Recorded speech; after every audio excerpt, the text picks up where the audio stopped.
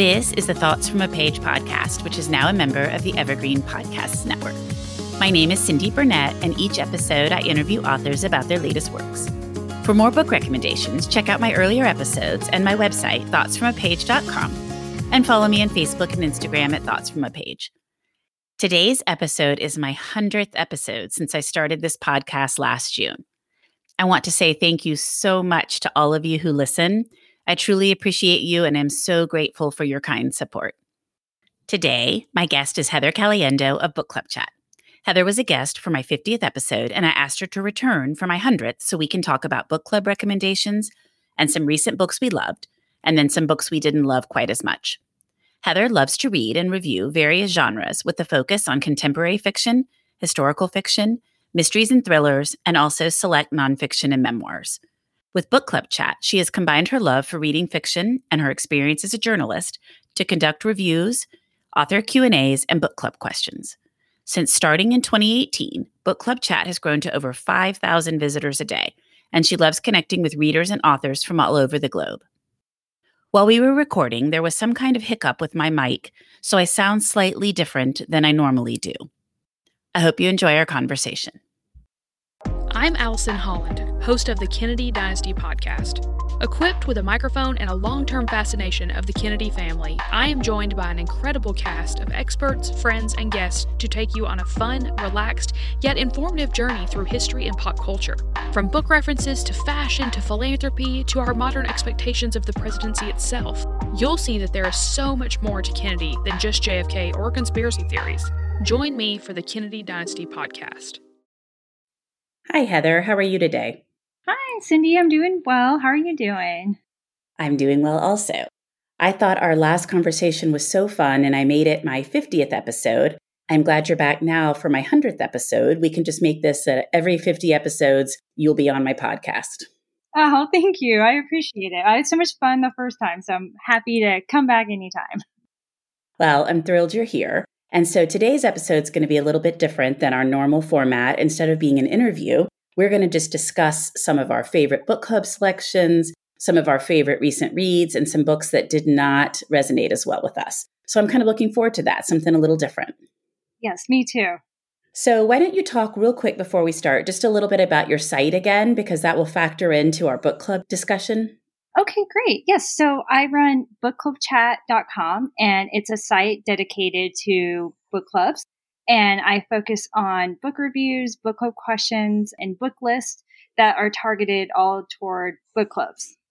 Perfect. And so you and I are going to write an article together, or we're in the process of writing it about the books we're discussing. And then so the same day that this episode airs, the list will go live on your site. So that way people can have both to look at. Yes, definitely. Yeah, very excited. Always love to work with you on articles and, of course, on the podcast as well. Well, I always love to work with you, too, because you're one of my very first Bookstagram friends. Like when I joined Bookstagram, you were one of the first people I really connected with. And so it makes me happy that we've stayed in touch and we line up so many times on books, but occasionally we don't, which is fun because I enjoy seeing different people's thoughts on things I really liked. And even if they didn't like them, it's just interesting to see what other people have to say. Mm-hmm. I know, definitely. And then learn about books too that might not be on your radar and aspects like that. So yeah, I'm so happy, we were able to connect through Instagram. It's kind of funny how that all worked out. You don't expect to make, real life friends from it. So it's definitely pretty neat. It is funny. And I always laugh because I spent years telling my children, you can't befriend people digitally or online. It's not safe. And then I have so many friends I've now made that way. But, I think the world has changed a little. And once you're an adult, you have a lot easier time filtering some of that out too. Yes, very true. Well, why don't we start out with talking about the books that we each think would be book club selections? Why don't we go back and forth? So you start on your first one, then I'll tell mine, and we'll just go back and forth till we get to the end of our book club lists. Definitely. Okay, so I recently read The Four Winds by Kristen Hanna, and it was one that I put on I have a big must-read book club list that I do every year where I try to go pretty much until the summer about books that I think will be really good picks for book clubs. And so I figured Kristen Hanna would be a great one. And I really, really enjoyed that one. More so than I did with The Great Alone. Not as much as The Nightingale. I think The Nightingale is still my favorite of hers, but I thought that was just such a well-done book. And there's just so much you can talk about with it, from the historical component to just the character's journey. So I think that's a really, really solid one for book clubs. It's so funny that you picked that one first, because when I was making my list, I particularly didn't include it because I figured you would. I knew you had liked it and it was on your website. So I loved it too. I thought it was a great book, and my picks of hers line up exactly the same way as yours. The Nightingale was my favorite. I actually didn't really like The Great Alone. And then I really liked The Four Winds. It would definitely be my second there. But there is so much to discuss. And even though it's a period of time that people are familiar with, they're not familiar with the day-to-day details. They're just familiar with the fact that the Dust Bowl happened and all these people migrated. Definitely. And, I think most people's, maybe introduction is The Grapes of Wrath. And so it was good to have kind of just a different viewpoint of it. What I liked too with it was that it wasn't so much the journey of going to California, but when they actually were there in California and the reality of what it was, where, they really promised that it was going to be this, I think, what did they say, the land of milk and honey and, all this prosperity, and they get there and it's completely different. So I was glad with that, because I was a little, is this going to be another journey one, because The Grapes of Wrath really was all about the journey. So I thought that she did really well with that. And it made me want to read more about it. I went to school in Oklahoma, and we didn't really talk about it in Oklahoma history, which I think is kind of a disappointment there, because I would think I should have learned more about it. Anyway, so that's what I always love about fiction, especially historical fiction. It really makes you want to learn more about a certain topic. I agree completely. And I like that she focused on what happened in Texas ahead of time. And then, like you said, once they got to California. I just thought it was very well done. Not a happy book, but very well done. Oh, yes. The ending really, really got to me. I think all of Kristin Hannah's books make me cry. I think it's just, I just know it's going to happen. So my first selection is another book that's been on your site, and it's The Book of Lost Names by Kristin Harmel. And it's a World War II story about some foragers who realize that as these Jewish children are being taken to safety and taken in by Christian families, that there will be no way for them to ever look back and know what their original names were to try to help find their family. So they create this Book of Lost Names where they record in secret these children's names. And I just thought it was a beautiful story, so well done. Again, a glimpse into a part of World War II that I was not familiar with. And I literally, I think I read it in one night. I did too. I read it in one night as well. Yes. Oh gosh, it was really, really well done. And I ended up researching about the topic afterwards as well. So yes, I think this is another really, as you mentioned, a fantastic pick for book clubs. There's just so much to talk about with it. And, we talked about this before when I was on your previous episode, that the big thing with book clubs is, not every book's a book club book. So that's what's great about the ones that we selected, is ones where you could just talk about it for an hour plus, really. So yeah, that one was really well done. I agree, because while there are some books that I love, trying to think of a way to spend an entire hour talking about them is just not possible. So each and every one of the ones we have selected would be ones that you could really get down and dirty and have a great in-depth conversation. And then there's still more to think about when you're finished. Mm-hmm, definitely. So my next pick is The Vanishing Half by Brit Bennett. And this is another book that is just, I'm getting a lot of traffic for. So I think this is probably going to be one of those that's going to be popular for the next couple of years. I got this from Book of the Month, and I read it the day I got it. I think I read this all the way through, which is not really an easy book to do, but I just couldn't put it down. I mean, the writing is just incredible, and the story was so unique and original. And I mean, it's sad, it's impactful, and it's a really interesting perspective on race and identity and home. And it's just one of those where I can definitely see why it's lasting. It's going to have a lasting impact. And also, I believe HBO is going to make a miniseries on it. Might have to double check on that. But I know there's at least going to be some kind of film, TV version of it. And I just can't wait to see that as well. Oh, that's great. I had not heard that. I just love all of these books that are being made into either miniseries or movies. It's really fun to see that. I think it increases the life of the book, but also it just brings some of these great stories to the screen.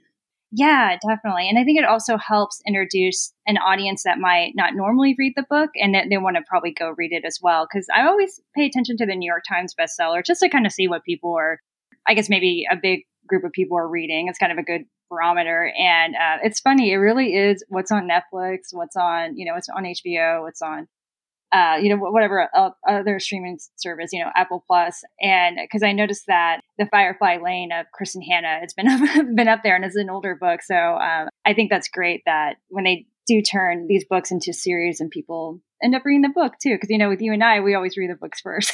So we're kind of on the reverse of it, but it's good to see people embracing the books after they see the film version. I agree completely. And I really enjoyed The Vanishing Half too. I thought it was a beautiful story, sad, but beautiful. And I am glad to see that it has continued to have a long life and popularity. I loved her first book, The Mothers. Have you read it? I haven't, but I will definitely add that to the list. Okay. So I'll have to do that because I haven't read that one yet. It's really good.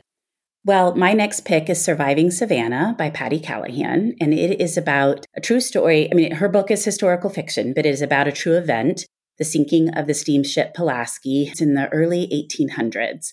And so they call it the Titanic of the South because so many lives were lost, and they had a similar lifeboat issue, which kind of surprised me after I read it because I thought, how did the Titanic happen after this steamship had gone down and there had been such a loss of life due to no lifeboats? When Patti started writing it, the ship had not been located. And 3 weeks into her research, when she began to kind of pull together everything, a company actually found the steamship Pulaski on the bottom of the ocean. So she has kind of this interesting story to tell about that and the artifacts they brought up. And so she stays close to the true story, but changes some characters' names.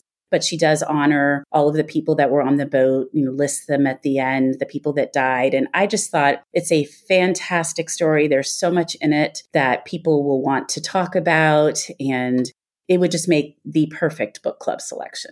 Oh, that's so good to know. I actually got sent that novel, and I have not read it yet. So maybe I'll pick that one up next. I wasn't familiar with it either. So that sounds really, really interesting. So I definitely could see that being a really fantastic book club choice as well. I think that there had been some rumors that there was gold or silver on the ship. So people had been looking for it for a long time.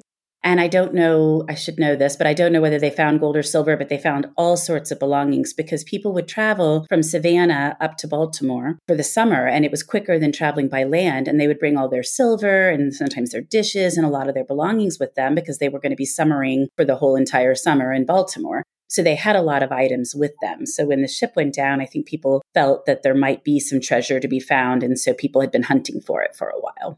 Okay. Wow. That's really interesting. Oh, yeah. Okay. I'm excited to check that one out. See, this is why you're my go-to. And vice versa. Okay. And then, so my next one is a little different so I feel that a lot of times with book club picks, they're a little more serious. The ones we've mentioned are obviously all a little more serious. Some of them are even more intense. But this next one is a little more lighthearted. Anxious People by Frederick Bachman.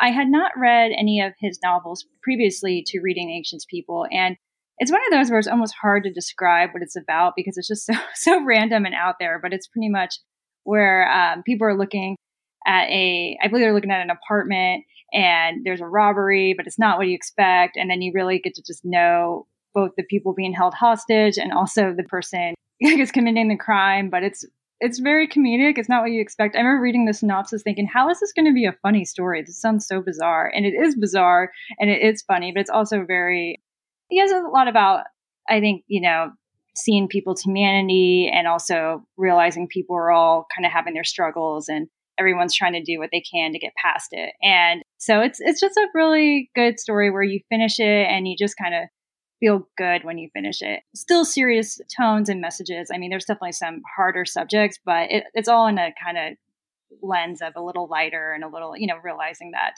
we're all kind of doing the best we can every day.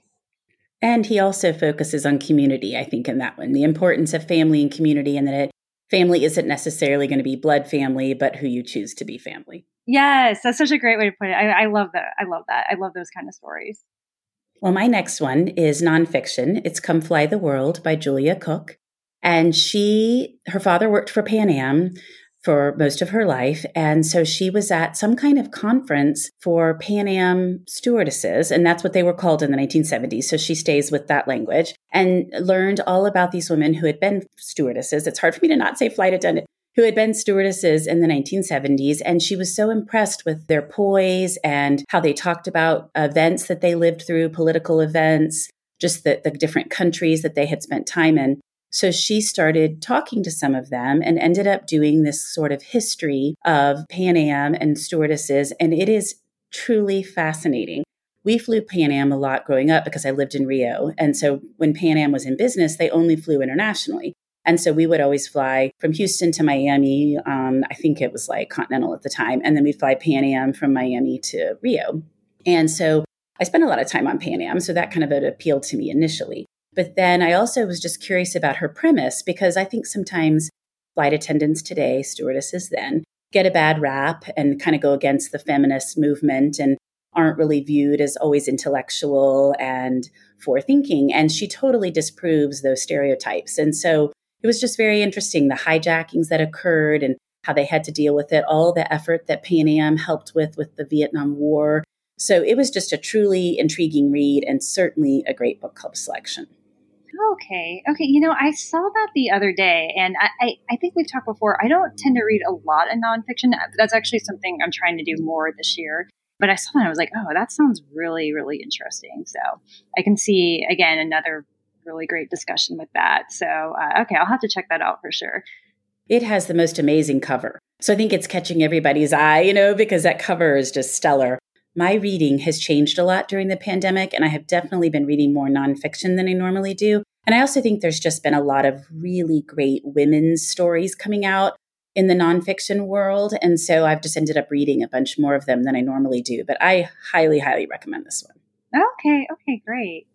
Okay, so my next one, in a way, you don't really need an introduction, but you do need an introduction, is A Promised Land by President Barack Obama. And it's a very, very long book. I think it was, maybe 700 pages. And it covers his first term. So he's going to be writing a second one. So it's a very lengthy book dedicated just to the first term. But I knew, of course, I wanted to read it. And I was a little on the fence if I thought it was going to be a book club pick just because of how lengthy it is. But it is just so well done. And he is just so honest and frank. I mean, I was a little surprised with some elements where he was pretty honest. I mean, where he's talking about running against Hillary Clinton and how that was a pretty messy primary. And also just talking about trying to pass healthcare and trying to work with the Republicans, and then they're kind of, anyway, that whole thing, remembering everything that happened with his first term. So I was just so impressed with how honest he was. And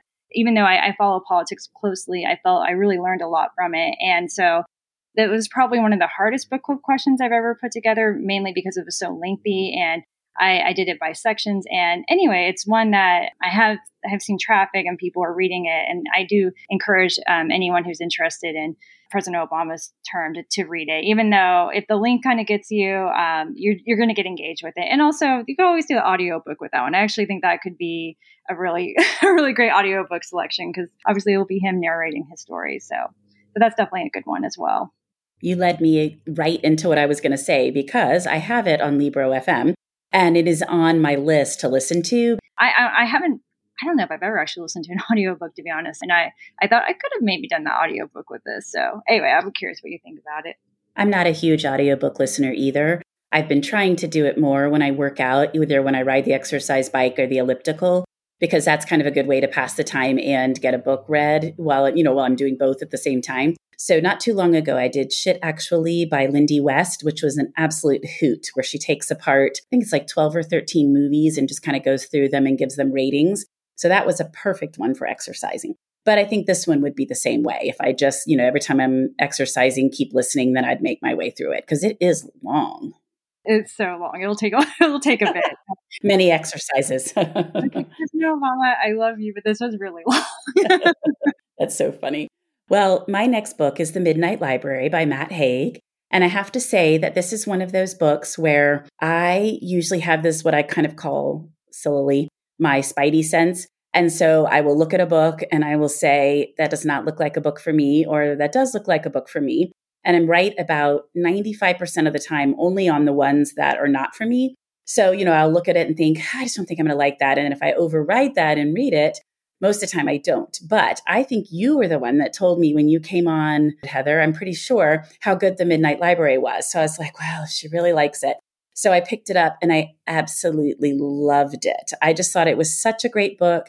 It's a great pandemic book, because the whole idea is that, you sit here and constantly regret things about your life and you wish you'd made one choice instead of another. something different had happened than it did. And so this woman who's kind of on the edge, that's the only thing. There is definitely a little bit of a trigger warning, a suicide trigger warning. Doesn't happen, but it's a potential, is kind of trying to decide about her life. And so she ends up in this place called the Midnight Library with the librarian there. And there's a zillion different books. And every book she picks out is her story with something slightly different.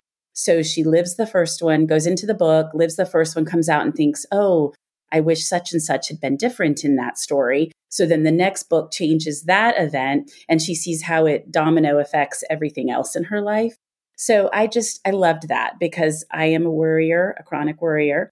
And it kind of helped me realize like all these things that I worry about either aren't making a bit of a difference to worry, or had they been different, something else might have been drastically different too.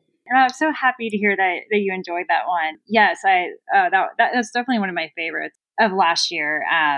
And yeah, exactly. It really taps into regret and wondering what if. I mean, I think what if, it's really such a powerful two words, wondering, if you took this path, could it have been better or could it have been worse? And I think, in the end, it's really about, accept your reality and where you're at, and there's a reason for it. And it's also kind of funny too. I mean, I think when I say funny, it's not that you're really laughing when you read it, but it kind of has a little bit of humor in it too, even though there are, as you mentioned, some serious dark themes and, really in the beginning. But I really like his writing. So I'm so glad you enjoyed that one. And that's another really fantastic, as you mentioned, book club read, because there's so much to talk about with it. So we go from a more lighter book to a very heavy book that I read during the pandemic. I guess we're still in the midst of the pandemic. So Leave the World Behind by Rumaan Alam. Oh my gosh. So this book scared me. And so trying to describe what this book's about. I mean, it starts off just your typical summer vacation where this family goes to this, I believe it's an Airbnb, and everything seems normal. And then all of a sudden the people who own the Airbnb come to the house and say that all the power's gone out in New York. And from there, things just get worse and worse. And you don't really know exactly what's happening. You know that there's something bad happening outside of the house, but you're not exactly sure. And you get kind of hints of it. And it definitely was where, I think I read this where it was in the summer and, things were kind of, obviously it's still scary with COVID, but we didn't know when the vaccine was going to come out. It just kind of seemed, we don't know when we're going to ever get out of the situation with COVID. And so I remember reading in the summer thinking, well, it could be worse because this is a really scary situation in the book. But beyond just thinking, okay, you read this book thinking the COVID situation could have been worse. Beyond that, it's more about how people react to what they can't control. So it's all this is happening outside and they don't know what to do. And it kind of brings out people's bad nature and also brings out people's good nature as well. It was just a very interesting, unique book. And I thought that it's something that if someone wants to read a little more kind of scarier book with their book club, it's kind of one to do, especially in relation to what we've all experienced with the pandemic. Yes, I have seen that book everywhere, but it is definitely way too creepy for me. Well, my last one is Wandering in Strange Lands, A Daughter of the Great Migration Reclaims Her Roots by Morgan Jerkins. It is another nonfiction book. And the premise on this one is what caught my attention. So Morgan was looking at her family and thinking about how they don't have as many family traditions as other families did, and as much of a tie to their home. So she kind of started thinking about the Great Migration, which both sides of her family had participated in, and the fact that that might have been a disconnect from their original roots. So she goes back to where the families began and then traces their migratory roots. It is absolutely fascinating. She interviews people both in the South where they started out and then where the different families landed and family members and why they maybe got rid of certain traditions or certain foods. She spends a fair amount of time on food. And I just thought it was absolutely fascinating. And certainly in the last year where we've been thinking about Black Lives Matter and history and the way Black people have historically been treated, this was just sort of another sad portion of that. But it was very interesting. Her premise and the way she followed it through were just fascinating. Okay, wow. Okay, I will definitely add that to the list. I was not familiar with it, so that sounds really interesting. And she has a fiction book coming out in April called Call Baby, Caul. And it's got a stunning cover. So I haven't read it yet, but I'm looking forward to it. Oh, okay. Okay, that's good to know. So that wraps up our 10 book club selections, and we will have an article that comes out the same day as this podcast. But now we thought we would just kind of talk about some books we've recently read and really loved. That's always the super fun part of my episodes, I think, is hearing what other people have read and liked. Do you want to start out with the things you've read recently that you really recommend? Yeah, of course. So I got an ARC of Taylor Jenkins Reid's latest novel, Malibu Rising, which I believe now comes out in June. And I love all her books from the beginnings that she kind of was a little more women's fiction contemporary to now where she gets into, I guess, kind of historical fiction, but kind of in a different way. And anyway, when I read the synopsis for Malibu Rising, it's about the children of a famous rock star, and one of the daughters throws a party, and just a lot happens in the party. I thought, I don't know, like I love Taylor Jenkins Reid, but is this going to be a little too superficial? Am I going to be disappointed because I loved Daisy Jones? I loved Evelyn Hugo, some of my favorite books. But of course, I should never doubt Taylor Jenkins Reid because it has a lot more going on. It's very impactful. It goes from the present day of the party, which is taking place in the 80s in Malibu. So I guess not really present day, but so you have the 80s party, and then it goes back to when the parents met, and it kind of documents their relationship, their really volatile relationship. And it's just really, really well done. And I haven't read a lot of sibling stories where the siblings get along. A lot of times I feel these sibling stories there's a lot of competition, or there's just a lot of kind of messed up things. And so I did like that the siblings were all kind of on the same team. So I think that's something that everyone should definitely put on their list. And again, never doubt Taylor Jenkins Reid. Even if you think it sounds superficial, it's very, very well done, and it's not superficial. I'm really excited for that one. Daisy Jones was one of my favorite books the year it came out, so I'm looking forward to Malibu Rising. Mm-hmm. Well, my first one is Shiver by Ali Reynolds, and it is a debut, and it takes place in the Swiss Alps. I was laughing because once one story is set someplace, it seems like everything else is set in the same place, and I have just recently read The Sanatorium, and it was set in the Swiss Alps. So that must be the place du jour. But for Shiver, these snowboarders 10 years before had been in this location, and there had been a death and some other drama that had happened. And so they reunite to come back for a reunion of sorts, and everything goes awry. So it's a closed circle mystery, not a locked room because they're not all in the same room the whole time, but a closed circle where there's only the defined characters that are present. Slowly, different things are unfolding that you're learning about, trying to figure out who's causing the drama, what happened in the past. And I just thought it was so, so well done. Okay, another one to add to the list. So good. Like I said, good to know. My TBR always grows after chatting with you. My next one was Four Winds, which we've already discussed. But again, just to harp on that, this is I think it's going to be probably one of my favorite books of the year. So I just can't talk about this one enough. My next one is The Rose Code by Kate Quinn. And this is actually the first book I've read by Kate Quinn. And it takes place at Bletchley Park with three women who were fast friends in the early days as code breakers at Bletchley Park, and then something happens to splinter their friendship. It goes back and forth in time between the early years at Bletchley Park and then the eve of Princess Elizabeth's wedding, which I think was 1947. So it's so well done. It's a big book, but it doesn't feel long. And all of her research and all of the detail about Bletchley Park is just fascinating. Perfect.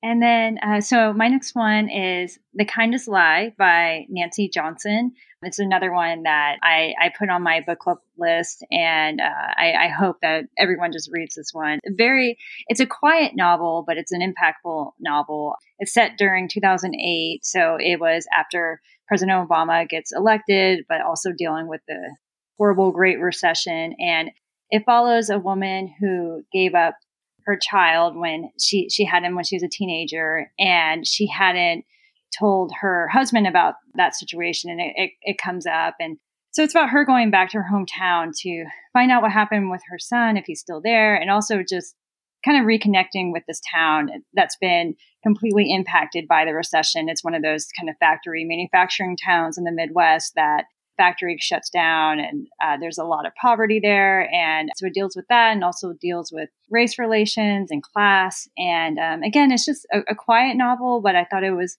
very impactful. And it's kind of one of those to say if you liked this novel. So if you like The Vanishing Half, I think you'd like The Kindest Lie. And so I really recommend that one as well. My literary salon actually hosted her and Julie Carrick Dalton, and they're very close friends. We just hosted them maybe 2 weeks ago, and the video is actually on YouTube under our Conversations from a Page account. But it was just such a delightful salon. It was so fun to see the two of them interact. But I just thought that was a very, very thought-provoking book. And it was so interesting when I was looking through your list because you had Barack Obama's book, and then you have her book, which starts right at the dawning of his prior to being elected, and then right after he's elected. So I thought that was kind of interesting. They sort of tie together. Yeah, definitely about the impact of his election, and then of course going into dealing with the Great Recession too. And I hadn't read any fiction that's covered the Great Recession. So it's one of those where, I mean, gosh, that's still so vivid of everything that we all had to go through with that. Yeah, this is a really good one. I also check out that YouTube video of the discussion. So that sounds really neat. It was really entertaining. Well, my next one is another nonfiction. It's called The Barbizon, the Hotel That Set Women Free. So I love New York City. I love all the historic buildings, the history. I loved The Dollhouse by Fiona Davis, which was about the Barbizon, but it's historical fiction.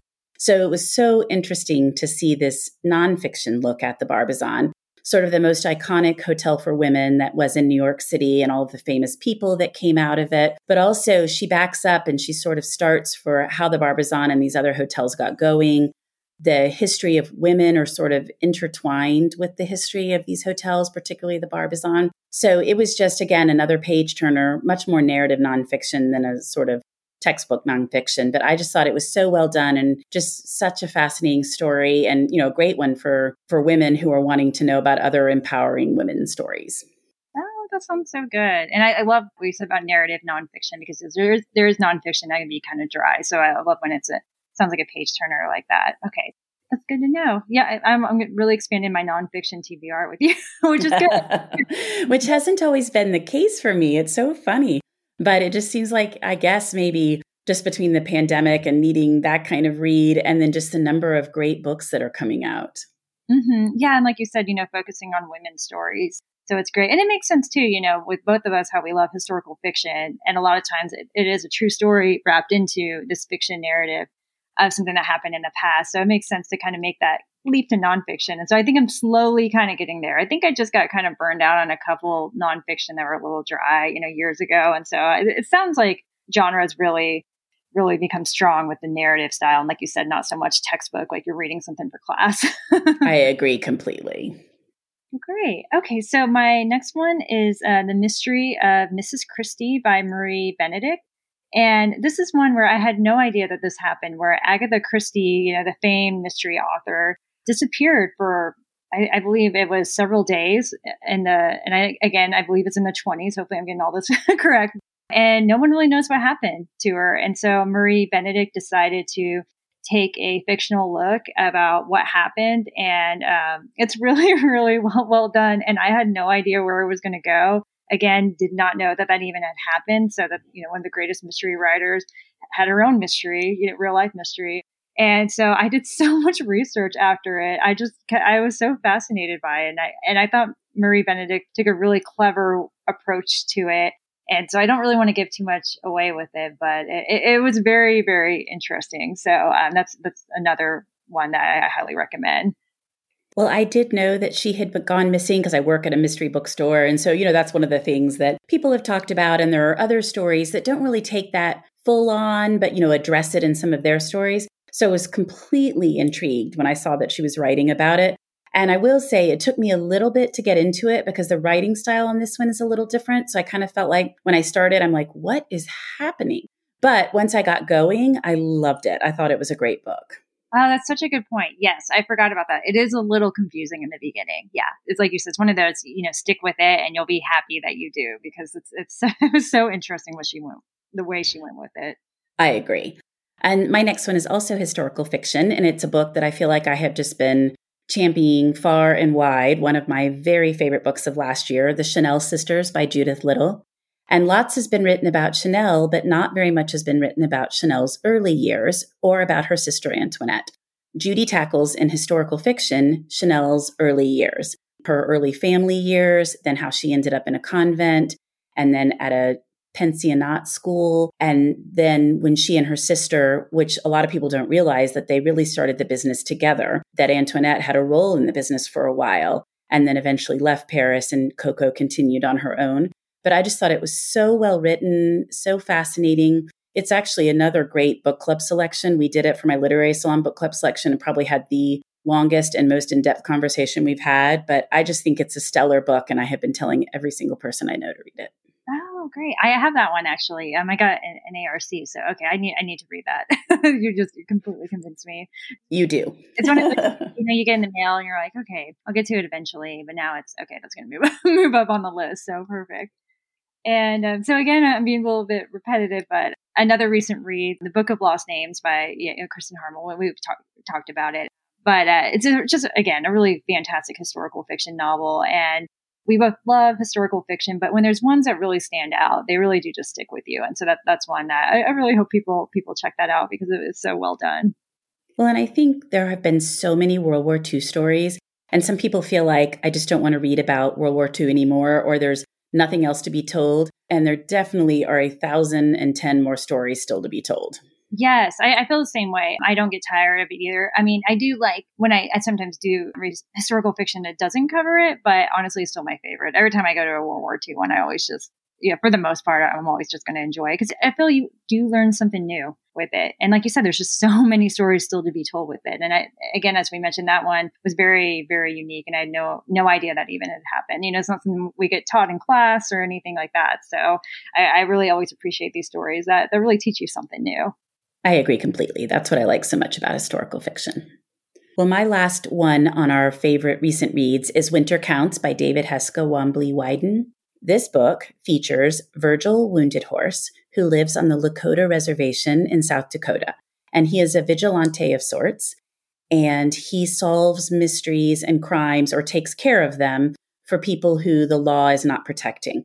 Wyden goes into a lot of this in the story, explaining that the U.S. federal government covers a lot of the system. The federal system governs crimes on the reservation, but a lot of times they just don't step in to take care of anything. So there's a lot of bad crime. I mean, murders, rapes, assaults that are happening and no one's enforcing it. So these vigilante type characters instead end up taking care of some of these things on their own so that there is some sort of justice. So it's the start of a series, super well done. He's an Own Voices writer, includes all sorts of fascinating details about the reservation and being a Lakota. And I just can't recommend it enough. And I'm already excited for the next one in the series.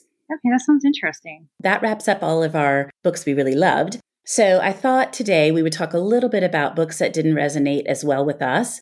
Now, I will definitely say that I think that reading is so individualized. So just because I don't like a book doesn't mean I think somebody else shouldn't like a book. And I'm sure, Heather, you feel the same way. But we were just going to talk about some books that we read that we didn't really like quite as well. Mm-hmm. Yes, very, very good point. And I think it's always good to discuss what you don't like as much as it's good to discuss what you do like. Because, as you mentioned, it might not be for us, but it could be for someone else. And still, it's good to be, to have this opinion of, I do like this book and I don't like this book, because you can't like everything you read, in the end. So anyway, for me to start off with, so I mentioned in our last discussion that I really follow the celebrity book clubs. And so one that I pretty much read every month is what Reese Witherspoon picks. And so for her March selection, she chose Infinite Country by Patricia Engel. And I don't know if it's because I have a 4-week-old at home, but I could not get into this book for the longest time. It's not very long. I think it's maybe 200 and something pages. But it wasn't keeping my interest. I did read it all the way through, and it actually has a really fantastic ending that made me think maybe I was just not reading it at the right time, because I did think the ending was really strong. But it was just, it tackles the immigration, and it's about this couple from Colombia that come over to the U.S. and have children here, and then the husband ends up getting deported back to Colombia. And it's really about being caught between two different countries. And I don't know what it was with me with the writing. Maybe I wasn't drawing me in, but it's one of those where I thought it would be one I would love, and I didn't. But again, I like the ending. So I'm a little conflicted. I won't say that I disliked it, but it just wasn't. And again, I think saying it didn't resonate with me is a really good way to put it. I recognize that it was a good story. and a probably important story too. But it just, again, the writing didn't really draw me in at first until really the end. It didn't sound very good to me up front. So like I said earlier, I usually have a pretty good sense if I'm going to like it or not. So if it doesn't sound good, I usually just don't pick it up. And the other thing I will say is that I put down so many books. I probably put down 1 in 4 of the books I pick up. Like I just DNF them because I'm not liking them. They're not drawing me in. And my TBR pile is so incredibly large that I just don't want to waste time reading things that don't appeal to me. So today I didn't pick any of those because I feel like it's harder to judge a book if I didn't finish it. Like you were just saying, you loved the ending. So I only picked the 5 that I didn't love them. I powered through to the very end. So the first one for me is The 7.5 Lives of Evelyn Hardcastle by Stuart Turton. This book had all of the hallmarks of one that I would normally love. So I picked it up and I read it a while ago, but the concept is that there is a murder on a property and they're trying to figure out who did it. And so this one person inhabits 7 different characters within the same party, trying to get to the bottom of who was murdered. And so the jumping around in time, I didn't think would bother me. But after a while, toward the end, there was so much jumping that I'm like, oh my gosh. First, I was like, where are we? And second of all, I was like, oh, I don't even care. I just want it to be done. So I think the premise was good. And I think if it had wrapped up sooner, I probably would have really liked it. But I just felt like it was endless.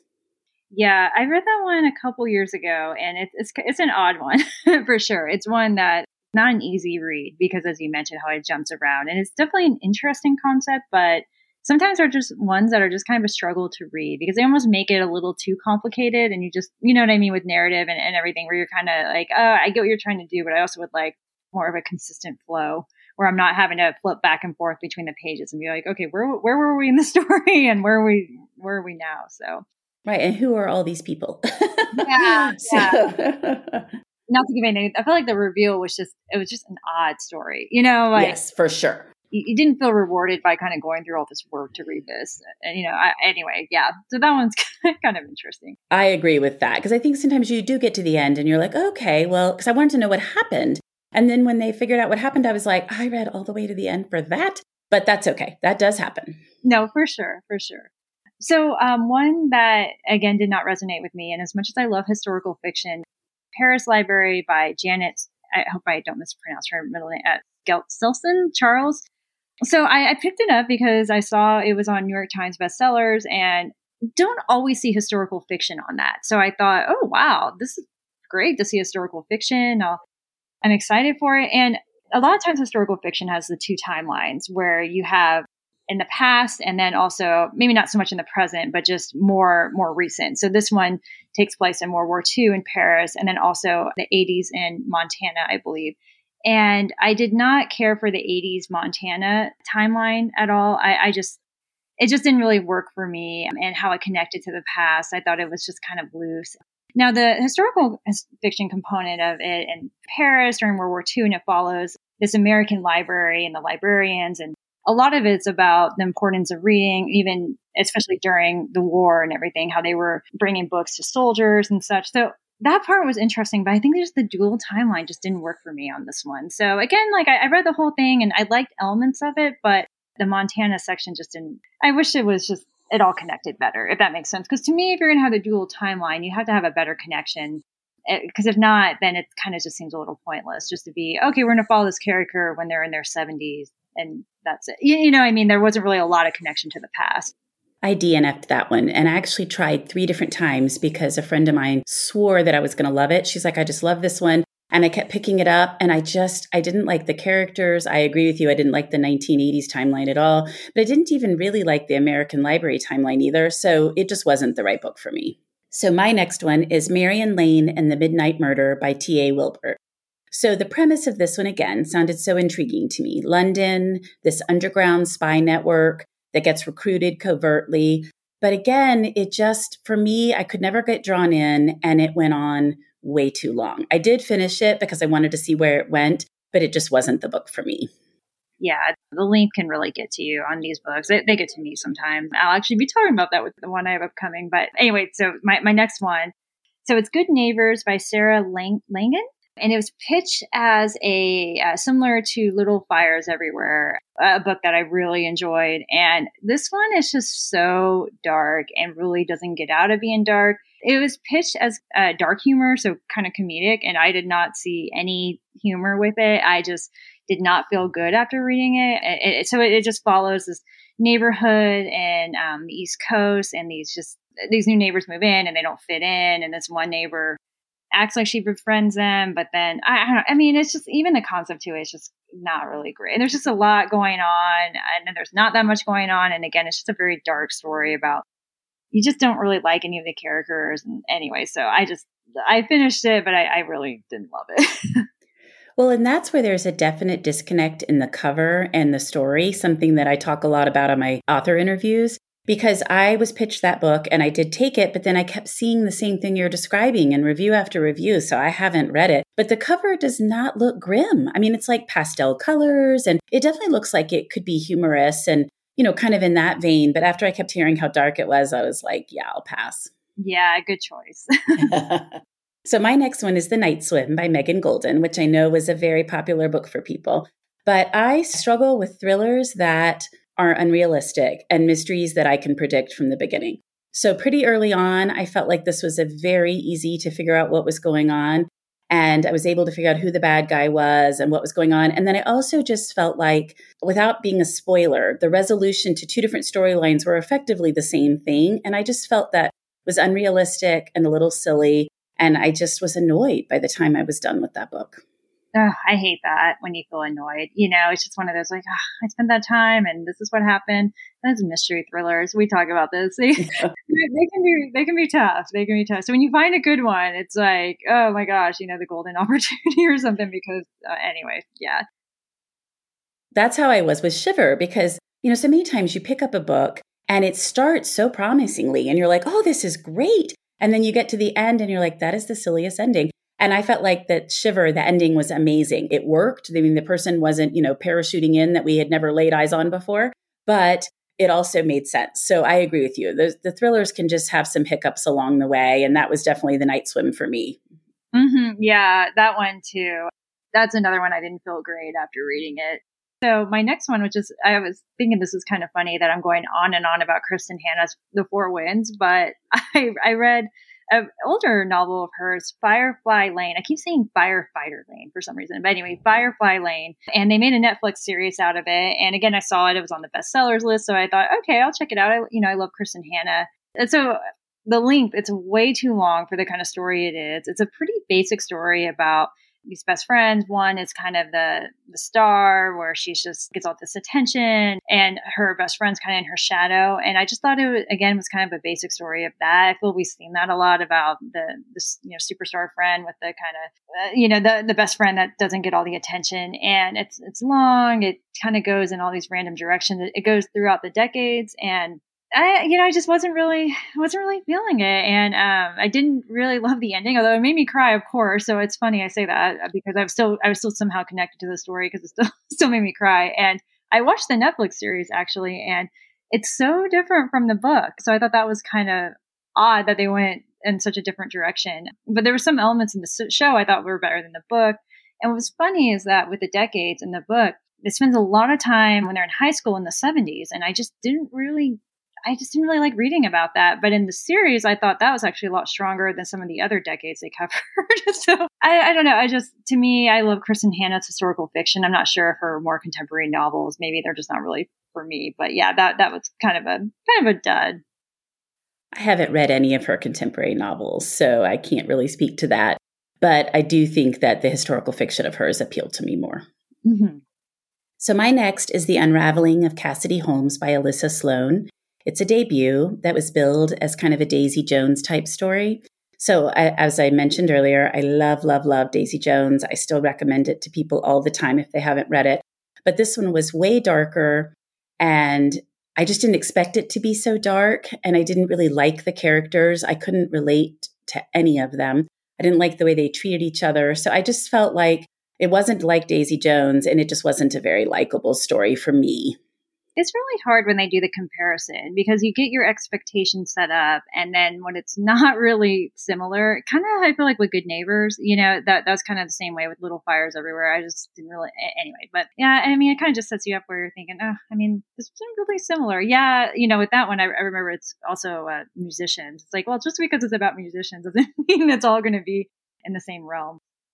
But yeah, so my next one, again, I follow Reese's picks, and I guess I just have not really connected with her recent one. So Outlawed, I think it was her January pick by Anna North.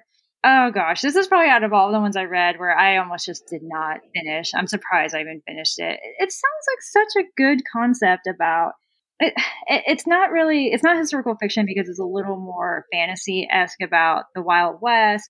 There's also a flu pandemic in the story too, but it's a fictional one. It's not based off the 1912 one or anything. And I don't know. It was pitched as like very feminist, progressive, and I don't know.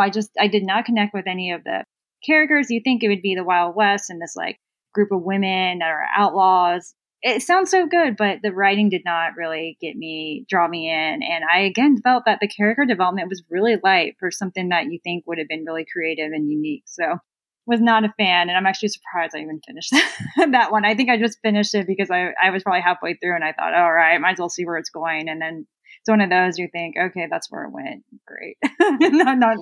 not for me. Yeah, I should have not finished that one. Well, that's so interesting that you mentioned that about the historical fiction, because that book has been showing up on historical fiction lists with a couple of others that I agree with you aren't historical fiction. Like they've got these fantasy elements to them, or I don't know what it is exactly. But to me, historical fiction is fiction, realistic fiction that is set in the past. And so some of these stories that diverge into fantasy or whatever else it is aren't really historical fiction. And so it's funny to me that they keep getting put on lists. Yeah, exactly. So I didn't know it was going to be this kind of alt history. Yeah, because that's how they phrase it, of the Wild West. So I think that to me threw me off because I was reading about it. I'm like, are they talking about the 1912 flu? And then I realized, oh, this is like a whole other, universe. This isn't, it's supposed to be historical fiction. So yeah, that was kind of misleading there with the promotion. Yeah, I want to respond on those lists and be like, those two titles aren't historical fiction. Well, my last one is 8 Perfect Murders by Peter Swanson. So this story follows a bookseller, and he's hearing about these murders that are taking place. I can't remember where it's set, maybe London. And each murder that's happening is following a murder from an actual mystery book. And so he's trying to figure out what's happening and who's committing the murders.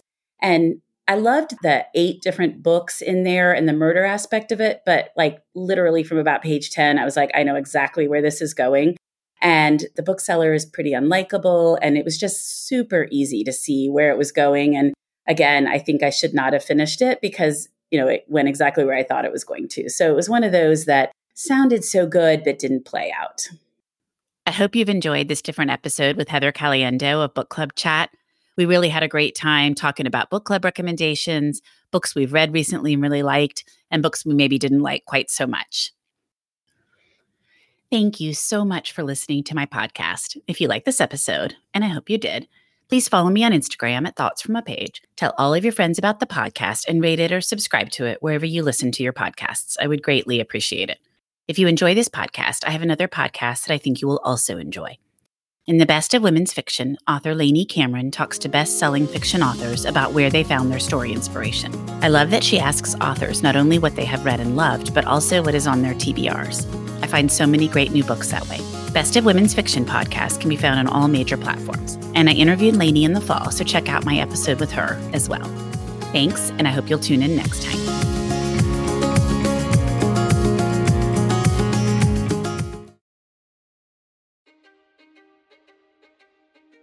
History is complicated. The story of human progress is long, messy, and riddled with controversies big and small. On Conflicted, we dive headfirst into history's most infamous events and contentious figures. We try and untangle the good from the bad, the fact from the fiction, and the monsters from the misunderstood. Was Genghis Khan a murderous butcher or a civic pioneer? Did the Allied powers go too far in firebombing the German city of Dresden at the twilight of World War II? And how did the Marquis de Sade acquire such a sinister reputation? And was any of it true? These are just a few of the tough questions we wrestle with and investigate on Conflicted. So if you love history or just enjoy a good story, please join me, your host, Zach Cornwell, for a fascinating new topic each and every month. Conflicted, a history podcast, is available on Spotify, Apple, or wherever else you get your podcasts. I hope to see you soon.